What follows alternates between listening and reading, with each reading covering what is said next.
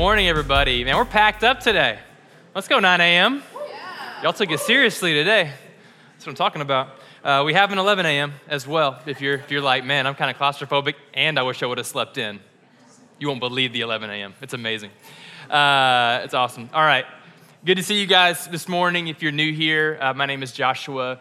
I'm the pastor here at Ethos HV, and excited and honored. I really mean that. Honored that you chose to spend your time with us, this morning. You'll soon find out we're nothing special, but we love Jesus, or we try to, and I'm glad you guys are here. So we are kicking off a new series today, and you guys can't contain your excitement about it, and I can feel it. It's palpable in this room right now. What's the new series going to be? Look at all of you on the edge of your seat waiting for me to end this joke. And I'm really pumped about this new series, and today is going to be part one of 2 parts of just giving vision for the new series. So this week I'm going to give some vision for the new series, and then next week Gentry's going to give some more vision for the new series, all right? So buckle up. This whole day is to help you know what to expect on a big picture, high level kind of thing, okay? So you guys ready? Can we get a collective drum roll? I was wondering how many would pat versus do the tongue roll. So we're patting instead of that. All right. The new series title is called Come and Stay. I know. Balloons fall from the raptor, glitter everywhere from the heavens. Here we go. That's a joke if you get it. Anyway, so it's called Come and Stay, and it's rooted in John chapter 15. I'm going to elaborate a lot on that later, but here's a few tags you're going to hear Gentry or I or someone else that teaches saying every week. In a culture of come and go, of just come and go, we're trying to say yes to Jesus' invitation to come and stay. To not be a people that come and go out of the presence of God, but people that come and stay in his presence at all times.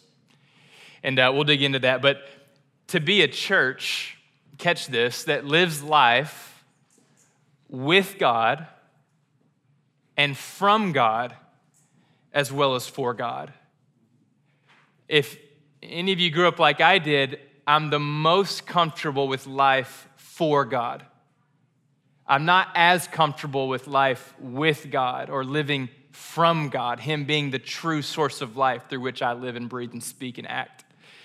And so that's what we're going to try to explore. And we've talked a lot about the rhythms of Jesus lately, and this series is just going to continue stealing from his playbook. Last week, I talked on this enough so I don't have to keep elaborating, but I believe that Jesus' fuel to his ministry that was really demanding was actually just solitude with the Lord. That Jesus prioritized stillness, being still in the presence of God, and that being still in the presence of God for prolonged periods of time is one of the primary things that fueled him to do the ministry that he did. And this is all out of John chapter 15. I'm going to read the first 4 verses where Jesus says this: I am the true vine. My Father is the vine dresser. Every branch in me that does not bear fruit, he takes away, and every branch that does bear fruit, he prunes, that it may bear more fruit. Already you are clean because of the word that I've spoken to you. Now abide in me, and I in you. As the branch cannot bear fruit by itself unless it abides in the vine, neither can you unless you abide in me. I am the vine. You are the branches, and whoever abides in me and I in him, he it is that bears much fruit. For apart from me, you can do nothing. And so you see the invitation, remain in me. That word abide, not quite a 2023 buzzword that we're using a lot of times with our friends, over dinner. You've been abiding lately. But just to make it simple for you, it means to remain, to stay. Pretty simple. Difficult, but simple. Just stay in my presence. And so I want to talk about what we're going after as a church family. What it's going to look like for us to be a people that just come to the presence of God and then have the audacity to just stay there. But before I give vision to being a people that grow comfortable living and existing in the presence of God, I actually want to start today's conversation by addressing 3 hurdles that are going to immediately be in your way with this series. If you've been here for any amount of time, you already know that we are going to create space in this building to participate in this series. That I'm not just going to get up here and talk to you for an hour and then say, hey, I'll see you next week. That we're actually going to be pausing a lot in this space to welcome the presence of God, to learn how to explore the presence of God. And when we do that, and when we encourage you to go out and do this in your Monday through Saturday life, there's some hurdles you will immediately be faced with. And if you're not familiar with them, I think you're going to take it on as an identity issue, as a personality trait issue. Oh, I guess this just isn't my thing. I don't have the personality. I don't have the skill set. It's just not how I'm wired, but I disagree. I actually think there's some hurdles that you've picked up from culture, not even from you, but it feels personal if you don't know how to name where it's coming from. If this feels vague, I'm about to make it all make a lot of sense. So before we get into how are we going to explore abiding in God's presence, remaining in God's presence, I want to first address some hurdles that are going to be in all of our way. Does that make sense? You guys ready? You ready to hear about some obstacles? Okay. So the first hurdle that is in the way of just existing in the presence of God, being still in God's presence, is this word productivity. All right? You got to know this about yourself. If you're taking notes, take notes. Be productive. Kidding. Sorry. So anyway, about the laugh afterward. I'm sorry about all of it. All right. So the pressure of productivity is on your life individually. This is a fact about you, whether you know it or not. You may hear the voice of productivity and be able to call it out, or maybe you don't even know it's a voice in your life, but it is. The pressure to be productive is on the individual. So this isn't like, back when the Model T was going down. And that was still a productive culture, you know what I mean? But they were like factories, and you clocked in and you did your work, and then you clocked out, and then you went home and work was clearly over. But like in the 50s, we started having things like offices. Yeah, totally. They are so, how dumb is an office? And in the 2020s, we started working remote like crazy. And what came with that? The culture of productivity became individualized. It became not quite as clean. Hey, you start now, you end now. I mean, that's the trick of a salary. Everyone wants a salary. What you don't realize is there's no hours that come with the salary. It's just all the hours. It's up to you. It's just get it done whenever you get it done. The sooner the better, right? And so what comes with that? Like, you heard the phrase, less is more, but we're done with that. You know what's even more true in the American context? More is more, right? Like, there's always more. You can always get more done. Does anyone else feel that pressure? Even if you're type A, you got the checklist and you check every box. If you're that type of personality, you're prone to get done with the list and then ask, what else is there? Should I not be finding more and more things to do? And what can come with the culture of individualism that prides itself in being productive is this instinctive need. It feels like it's a part of who you are. I need to get more done. I'm not doing enough. I could be doing more. So when God invites us, let's just suppose that God longs for you to come into his presence and to be marked by things like stillness, attentiveness, silence, letting go of the pressure to do and accomplish. Guess what happens in that still, quiet place? You begin to feel uncomfortable. It feels counterintuitive. I'm just sitting here, now what? You sit there. Okay, yeah, but then what? You sit. Then what? Like, none of us would ever scream like that, but you feel it in your bones. Like, this can't be it. This feels counterintuitive just to be still and that be enough. It feels counterproductive, and to be counterproductive feels like an enemy. And immediately, and for whatever reason, we tell ourselves we want to press the evacuate button. Like, let's eject on this exercise. And here's what I'm telling you. When you feel that way, I'm letting you know I don't think it's because you're not good at it or because you're not born for it or you're not designed that way. I would argue that culture has made you think and process this way because the scriptures, they don't give us like an earn it theology.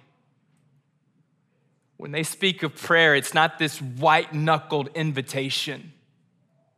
In fact, Jesus, when he's answering the disciples' questions, like, hey, teach us how to pray, he actually says, hey, refrain from being like the Gentiles who rest on their quantity of words or their repetition or saying it exactly right to get God's attention. Has anyone ever felt like that in prayer? Like, even in prayer, I got to earn it. It's like, no, it's by grace. Prayer is not the place to bring a productive spirit. In John 15, Jesus says, I'm the vine. My Father's the vine dresser, AKA, we're the ones that do the work. You just be here. The imperative is not, hey, if you're going to come pray, you better be ready to work, get some stuff done. Let's make this good. I want you to leave confident that you're good at praying. No, the invitation is come to me. Remain in me. Be in my presence. And consequently, without you having your hands on the control of it, consequently, being in my presence, you will produce what? Fruit. The outcome is in the hands of the Father. The invitation is that we come into the presence of God and we stay there. Really hard for our Western American mindset. Right now, this feels so vague. To me even, and I've been thinking about this for 2 months. But we're gonna do it together. All right, so 1, you have to be aware of the productive culture you live in and how that infiltrates your prayer life and just the prospect of sitting still and being attentive. The productive culture you're in is gonna war against that. Number 2, we're overstimulated. Man, I've been on my iPhone soapbox for like a year, so I ain't about to, but I am gonna just give you a little something, okay? So, thank you. So, your brain releases dopamine, right? And dopamine is the I gotta do it again chemical. So if you're starving, you eat a bunch of good food, dopamine. That felt so good. And your brain's like, man, we gotta eat again. And eating's how you stay alive. So dopamine's helpful. If you're having sex within covenant, you release dopamine when you have sex. And in the right context, what a gift. Because if you're married, you know this. Sex isn't just a physical thing. It's an emotional thing. It's a mental thing. It's a place of deep connectedness. So what a gift it is to have dopamine released that makes our brains want to do it over and over again. And within a marriage, that can really benefit the intimacy of a husband and a wife, which can really help them parent and work together as one. Like, what a gift dopamine really can be. It's on your side when you're making good decisions. But the same is true for negative things that make you release dopamine, right? Your brain's still gonna do the same thing. I wanna do that again. For example, cocaine. Been there, done it, man. I ain't above it. I was like 20, but you do cocaine, you wanna do it again. Is that TMI? I don't know. Love you. Let's be vulnerable. Show me grace. 12 years ago, okay? Promise. If you gamble, if you get on Instagram, you guys know, you release that dopamine and you want to do it again and again and again. Okay, so here is the problem. Your phone is a dopamine device. There are free apps that cause your brain to release dopamine, AKA they are addictive, and they train your brain. This is what rewards me. So, consequently, the average person, when their phone is close by, can focus on a single task for 40 seconds at a time before their brain needs a distraction that is rooted in being overstimulated. So your phone pings, notification, you check the notification, dopamine hit, boom, okay, you're good. Okay, go be still for 40 seconds. Come back to it when you need to. So here's what this means. Your brain has a problem with silence and focus. It cannot get the reward that you've trained it to receive through being distracted and opening up another device. So it means that it sees boredom and space as a conflict that needs to be resolved versus the solution. So whenever there's this invitation from God to be still and know that I'm God, you sit still and your brain is prone to have a problem with the solution. That's kind of the threat, really sneaky stuff here. So we look at the gospel. We know that Jesus maintains peace in the midst of pressure, joy in the midst of persecution, a servant heart amongst his enemies. And he tells us when you pray, go to your room, shut the door. No one's gonna see you. And your Father who sees you in secret, he will reward you. And yet, when we get to the inner closet, when we sit still, we try to open up our minds, focus on the Lord. How rewarding does it really feel? Does anyone else have this tension? Like your experience with prayer is not the way that Josh talks about it on Sundays? You read the blog, you read the book, you gotta read this book, and you read it, and you went and tried to pray, and you're like, I don't know what people are talking about. This is hard. Do you ever get into your prayer closet and start praying, and you've got like 8 good seconds of focused prayer before your brain goes and just scatters everywhere? I'm gonna pray for this, and by the end of it, you're just exhausted. It's interesting how even the reality of having a productive culture and an overstimulated culture, even within the confines of prayer, it can be a threat. Let's say you're in prayer, but what are you bringing with you? Paul says pray without ceasing. Well, you're bringing your productivity and overstimulated self, going, okay, pray without ceasing. You know, and you're like, man, I'm exhausted. You're overstimulated, so you're praying for your mom, your teacher, for this country, for this neighbor, that neighbor, for your car, for your dog. You're like, I don't even know what's going on, Lord. Help me. Like, this is too much. Father who sees me in secret will reward me. Man, is the reward exhaustion and confusion? And I'm not sure what that just was. Anybody else in your prayer life feel this way? Man, let me speak life over you. That may not actually be your personality's fault. You may be all right. We may just live in a culture that puts a little too much pressure on being productive all the time. Human doings versus human beings, as I've heard it said. You may live in a world where your brain is overstimulated and it's gonna need some training to refocus. But if you're not aware of it and you sit and pray, you won't be able to assess things like, oh shoot, I was supposed to go work out. I'll do this later.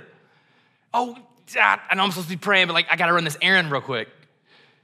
And if you don't know what's happening there, no. Your brain just doesn't like stillness. All those things can get done 20 minutes from now.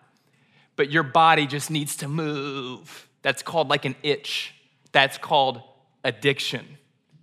Okay, hands up. All right. So, one more hurdle. I also want to name something that we all like know of, but don't give enough credit to, and that's just the enemy himself. And let's just challenge each other right here. Let's challenge me too. Let's all just feel challenged by this. The Bible believes in Satan as much as it believes in Jesus. And look, man, yeah, I definitely get confused on how it all works, spiritual forces, but Paul in Ephesians 6, we don't battle flesh and blood. There's like a legit war in the heavenly realms. Go to Matthew 4. Who is Jesus having one-on-one combat with? Satan. And here's what I believe. The work of the enemy, let's just reduce his job. The work of the enemy is to prevent the work of God in your life. And yeah, all right. Now y'all start amening, and I will get off this stool. Hey, I grew up in a Baptist church. Y'all ain't never heard amens in this space the way I grew up hearing it. I get revved up, for real. I just start my sermon over. You know what? Let me say all that again. But we say, there's like this phrase, like the devil's in the details. Let's just stop assuming the devil is neutral in our prayer lives. We'd all be better for it. God, I'm done assuming the devil is neutral in my pursuit of you. I'm actually gonna assume he is proactively against my intimacy with the Father. And so if we struggle with this productive spirit, this overstimulated spirit, we can tap into the dopamine hits, we can tap into the brain science of it, but let's also tap into the enemy The last thing he wants for you is to experience a peace that transcends understanding, that can be found in the silence and the solitude and the stillness of the presence of God. What if it's not just a cultural thing? What if there really are spirits of evil warring against the American church to prevent it from being a praying church because we simply don't have the patience and the focus? Richard Foster in 1978 said, in contemporary society, this is 40 years ago, in contemporary society, our adversary, the devil, majors in three things: noise, hurry, and crowds. If he can keep us engaged in muchness and manyness, he will be satisfied. That was 40 years ago. Richard Foster didn't even have TikTok when he said that. Isn't that crazy? If he can keep us preoccupied with muchness and manyness, he will be satisfied. So I wanted to name these three hurdles on the front end because we're about to spend our whole fall in this series. And you will feel these hurdles every day, is my guess. Every time you attempt to be still in the presence of God, to listen for the presence of God, to focus on the presence of God, you will feel your productive, stimulated self struggling, resisting this space. Now, all three, the enemy, overstimulation, productivity, can be overcome. I am fully confident. Y'all already know I watched a bunch of YouTube this week, a bunch of TED Talks about focus and mindfulness and concentration. I'm gonna give you an exercise at the end of this teaching where a guy said within 8 days, he watched his focus and his attention span go up through some simple practices with his technology. So all is not lost. All right, so let's move into what we're going after. What are we going after? The hurdles are in the way of what? I'm about to introduce a subject that I know of, but I'm not an expert in, and we're just gonna learn together. But write down contemplative prayer. If I had to put a name on what we're really gonna try to go in, it's this version of prayer marked by presence, marked by stillness, called contemplative prayer. And a book that I've used a lot in the past couple of weeks came recommended by someone on our pastoral team. It's written by Pete Greig. It's called How to Pray, a simple guide for normal people, AKA tailor-made for Joshua Solowey. Anything says a simple guide for normal people, I'm like, that was written to me. That's me. I am simple, I am normal. Some would disagree. All right, so here are some ways. Instead of giving you like, here's a definition of contemplative prayer, I'm just gonna give you some quotes. Teresa of Avila said this: contemplative prayer is, quote, the prayer of quiet. You're about to feel some Eastern language. Be prepared to not fully understand what I'm reading, okay? An intimate sharing between friends. Author and teacher David Banner described it as this: wordless, trusting openness to the God who dwells at the center of our being and the center of our world. Richard Foster calls it a collective attentiveness to God. This type of prayer is consumed with God's loving presence. That's its focus. It is consumed with the loving presence of God. It's mostly a quiet, wordless meditation on Christ and enjoying the presence of Christ without saying or doing anything. The hurdles I told you about, you're already feeling those hurdles and you ain't even praying yet. I said wordless and you're like, okay, well, don't know what that is. King David says this: for God alone, my soul waits in silence. Try to hear that prayer. Picture that prayer. Picture waiting on the Lord in silence. What comes with that kind of a prayer? When you think about Jesus praying and fasting for 40 days and 40 nights, surely you don't picture a Jesus for 40 straight days rolling through this scroll of prayer requests. Surely there had to just be a Jesus, the Son, enjoying and sitting in the presence of the Father. I'm gonna give a little forecast on what this can look like. And again, this is vision.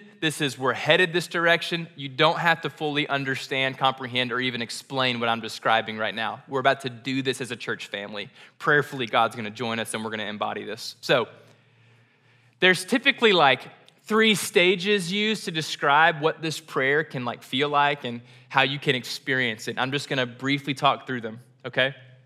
So the first stage of contemplative prayer, a prayer driven by presence, is the word meditation.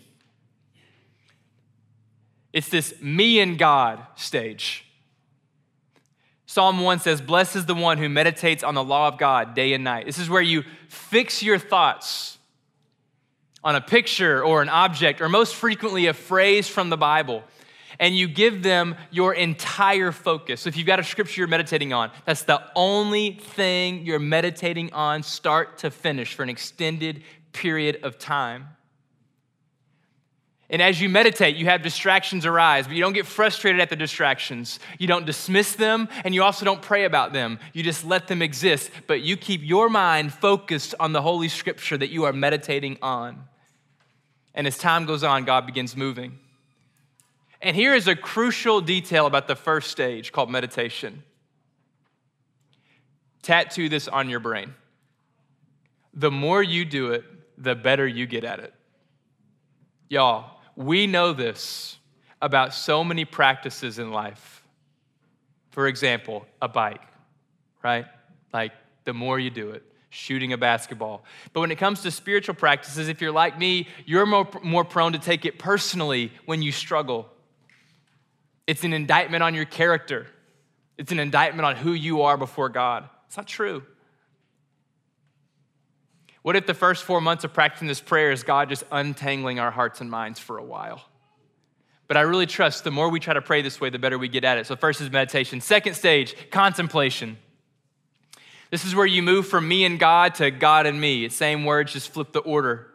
As you become more aware of the presence of God, you'll notice God taking center stage in your heart and mind. Early on, this type of prayer will be marked by it feels like work and focus, but in this second stage, it's a little bit less work. You begin to just kind of naturally understand that God is here and he's actually guiding this time. Words become less and less necessary as you're just in his presence, and his presence is just leading the time because he has control. The third stage is called communion, which is just marked by simply God himself. This is the moment where you're so absorbed in God's reality that you sort of forget you're there. If you're like me, you hear that and you're like, okay, all right. You just forget you exist, huh? Cool. But this really helped me. In the book, Pete mentions this, my friend Pete that I don't know, but I'll just first name him like that. Yeah, Pete talks about it. Have you ever been watching a movie and gotten so lost in it that you forget you're watching a movie until the credits roll and you're like, whoa, that was a whole experience? Or maybe you went to the Taylor Swift, one of the 7 concerts at Bridgestone, I'm assuming, they had a lot of them. And she was out there for 7 hours and you just got so lost in the experience. You ever been so lost in an experience you forgot you were there watching it? Like sometimes I'll be watching a show and I'll be like, it's so crazy that they're acting. I totally forgot they were acting. That 5 minutes before this scene, they were like drinking coffee, going over their script, and they just started doing something because you got lost in it. There can be moments in life like this where you get lost, caught up in it, forget that you're existing in it. It's just sort of happening, and those are merely shadows of what can be available to you in your prayer life. Does that not sound pretty nice? To get so lost with the pure, loving, and holy God that you forget you're praying, you just are in his presence. Almost just observing, experiencing, receiving the hand and the movement of God without any effort at all.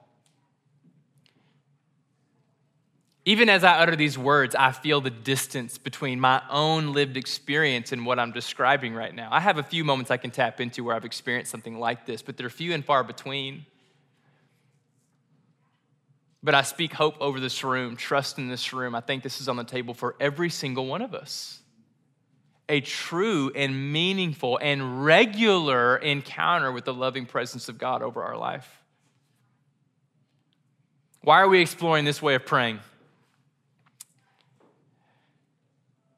Prayer didn't start in the West. Americans didn't invent prayer. Everyone's like, no, we knew that. We knew that. But so often we pray like Americans. We know prayer didn't start here, but often what is informing our prayer is American culture. But we inherited our prayer life from God himself and from a lot of amazing people in the East. This facet of prayer would have been deeply understood by the likes of Jesus, Peter, Paul, John. There's a story in Acts where Peter's just praying and he gets a vision, and it's a vision from the Lord declaring that the Gentiles can receive the gospel of Jesus Christ.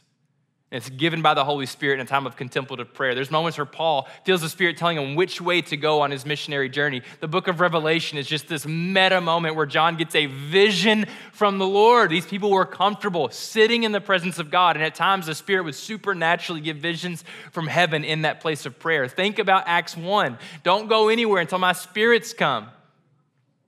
Sit in this room and anticipate the Spirit of God. I mean, maybe they just repeated themselves a million times. Come, Holy Spirit, come, Holy Spirit, come, Holy Spirit, come, Holy Spirit. Maybe they did that, but my gut is they probably just sat there like in expectancy. God, we're not going until we've experienced your presence. Now, to be clear, this type of prayer that we're going to begin exploring is most certainly not the only way to pray. Some of the ways you've been praying your whole life are holy, beautiful, wonderful ways of praying. The scriptures tell us to make our requests be made known, to intercede on behalf of others. What we are highlighting in this series is simply an underdeveloped and potentially overlooked aspect of prayer that should absolutely be a part of your prayer tool belt, if you will. Does that make sense?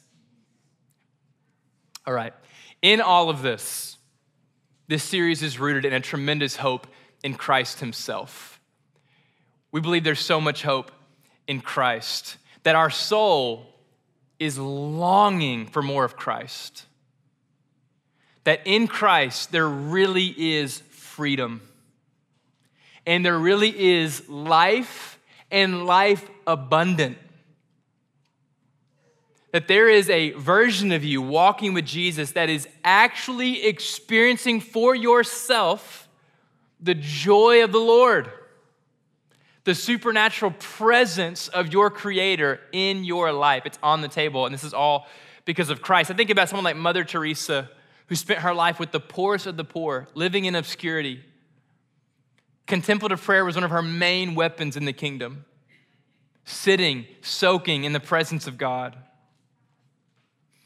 John 15 explains that Jesus is the vine, that the Father is the vine dresser. The promise of Scripture, draw near to me and I will draw near to you. You come to my presence, I'll do the rest of the work. And so as we do this, as we launch into this series, let's not rush. Let's not assess this series in the next month. Let's not assess, period. I want to encourage this church family to be a church that simply shows up with a here I am posture. And there's no pressure on the outcomes. What if we need 12 weeks of trying this thing for it to even start making sense to us? Let's be the people that go, we're down for that. Like collectively, if the first 8 weeks, the first 10 weeks of this continues to feel foreign, continues to feel weird, I keep feeling distracted, I keep feeling busy, like let's be the people that go, God, I'm gonna keep showing up. I'm gonna keep trying this. I'm gonna trust that maybe there is a version of prayer and a life in prayer that I'm not as familiar with, but that you're gonna teach me over time. Does that make sense? So all of us, for the rest of this series, let's just turn off that productive mind that needs it to feel a certain way or meet a certain expectation, but instead coming in here open-handed, Lord, if you're willing to teach, we're willing to learn with no pressure on timeline, no pressure on outcomes. If there is a version of prayer, God, in front of me where you feel more alive and more present, I want it, and I'm not rushing you. Teach me, Lord. I'm not assuming I'm an expert. I'm assuming you have things to teach me. Okay, So next week, we're going to expound a little bit more on this series. Gentry's going to give a little more color. We're adding a second passage to this series, and it's going to give our roadmap for what every single Sunday is going to look like. We're going to give you a reading plan for Monday through Friday to help aid you if you want that. We're really excited. We think there's a lot on the table. But here's a challenge for you. We got to start the detox.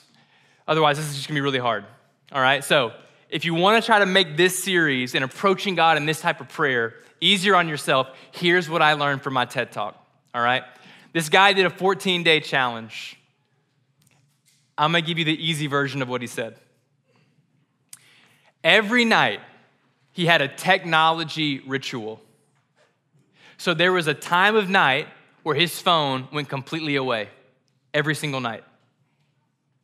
So at 8 p.m. for him, he was like, no more phone the rest of the night. The thing that he also did that I'm not going to include, but I do want you to hear it, but I'm not including it, is he limited his screen time to 30 minutes per day. Phone calls, GPS, everything included. Let's all be honest. That's hefty, all right? That's, because I don't know about you guys, but I spend at least 40 minutes on the Bible app alone. So I'm like, this guy's not even Christian. No. Bible much? So I just keep, every time you laugh, I keep going.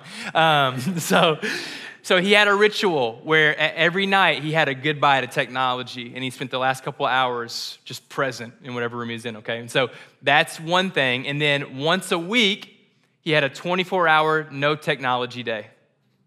And he, according to him, he said within 8 days, he immediately noticed his attention and his focus going up. Then he went on this huge study thing, and it backed up all his anecdotal evidence and blah, blah, blah. I'll send you the link. So I'm just letting you know that as we begin to just step into this series, the way that you relate to technology and the way you interact with devices that tend to overstimulate you, which cause a lot of distraction and your brain gets rewarded, blah, blah, blah, blah, blah, it's probably a good time to go ahead and start having a DTR with your technology and setting very real black and white boundaries that you really don't negotiate with. The more you can resist technology and have a healthy relationship with it over here, I think it's 100% connected to how you're going to experience things like stillness and solitude in the presence of God. Does that make sense? So that's an official challenge. Yep, you ready? The phone, you guys feel it? You feeling it? You seeing yourself having that DTR tonight? Oh, 8 p.m. over there. Okay. All right. Okay. So everything I've said so far, last week we introduced this word cultivate, which means to create space for growth. That challenge, that technology challenge, that's all that really is. Let's create space for more of God. Okay, so for communion, I told you guys this is a vision series or a vision sermon, and it's one of two. So if this feels a little incomplete, like there's a lot left on the table, there is. This was incomplete, and there is a lot left on the table. We're going to keep tapping into it. Stick with me. So over communion, we're going to do it by ourselves. There's communion on the inside chair, every other row, if y'all want to pass that down. We're doing something really simple today. We're going to let the disciples teach us how to approach God in prayer. In Luke 11, chapter 1, the disciples ask Jesus they inquire of Jesus something really important. They say, Lord, teach us to pray. Okay? They make this wild assumption. God knows more about prayer than they do. Let's be a church that makes the same assumption. Like, God, I don't just want to believe it because Josh said it. Like, if there is more to prayer, if there's another aspect of prayer that helps me feel very loved by you, that helps me feel like you're alive and active and in me and around me and moving on my behalf. God, if there's a version of prayer where I feel so seen, known, and loved by my Father, I want it. Anybody else want that? Does anyone else want a prayer life that you go, man, if I could describe my prayer life, alive. My prayer life is alive. I feel known by God. I believe God's real. Like, I'm actually so convinced of it because of my prayer life with just me and the Father. And let's spend the whole morning, let's just ask for it. Lord, if that's on the table, give me the patience. Give me the persistence. Give me the guts, give me the confidence to keep showing up and exploring this way of praying, for I want to know you. I want to be known by you. And so over communion, this is your time to talk to your Heavenly Father for the sake of you and God's prayer life. And so for the next 5-6 minutes, pray this prayer. Lord, have your way in our prayer life. And then we'll come up and conclude in worship. Love you guys.